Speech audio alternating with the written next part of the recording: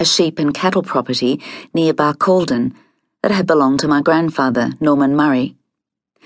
The country there was ochre, scrubby, and we approached it along a rutted road that my mother navigated gingerly because of the bull dust.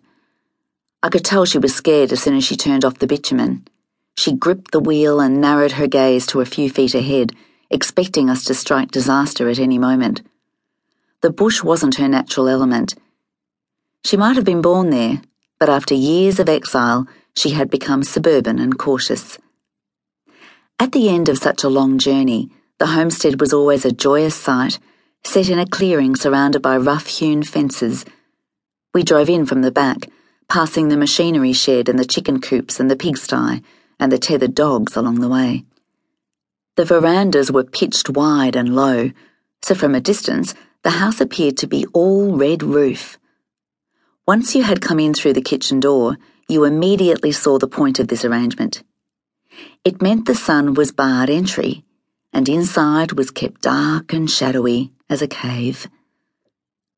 There was no real logic to the design of Delta. Beyond the kitchen was a breakfast room, really just a screened section of the veranda, and beyond that, a warren of rooms that had been added or partitioned over time to accommodate Jenny and Ranald and their 4 sons.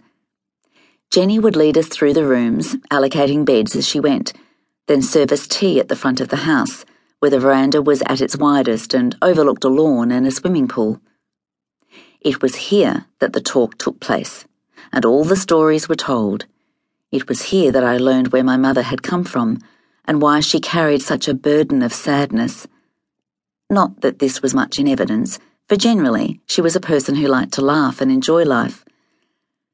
But underneath her vibrancy, there was another strain, a sort of indelible grief that no amount of good cheer could dislodge, and this grief, it soon became clear, had originated in her Queensland childhood, to which she felt compelled to return periodically, with us in tow as her excuse. It is notable that our father rarely came with us on these trips. Often in the early days, he was away flying somewhere, but later, he didn't come because my mother preferred to travel without him. There was a lot of talk on the veranda about Mum's hasty marriage to the handsome pilot she had met in a bar, and about how, in the intervening years, things had gone so disastrously wrong. I listened to these tales with extra attention. My father had told me so little about himself, and it was rare to hear from people like Jenny and Ranald, who had known him since the start. So I took note, my writer's instincts already awakened, piecing together, guessing, inventing, trying to figure out what it all meant. My brother and sister preferred to be out on the horses with my cousins, but I was a reluctant rider and happier to sit astride a squatter's chair, scoffing tea cakes and soaking up the family legends. I liked Jenny and Ranald. They were kind and funny. Every morning, the giant Aga stove in the kitchen was fired up and spitting by daybreak. Ranald was the breakfast cook, frying up huge quantities of lamb's fry, bacon, onions, eggs, first for the working men, who had to be away early, and then for us layabouts, who came to the table still sleepy at 8. "Geez, did you ever see such a useless bunch?" he'd say.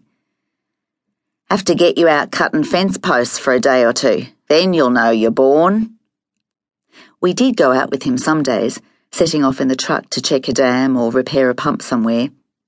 Jenny would load us up with smoko, lumps of fruitcake, tins full of scones, tea for the billy.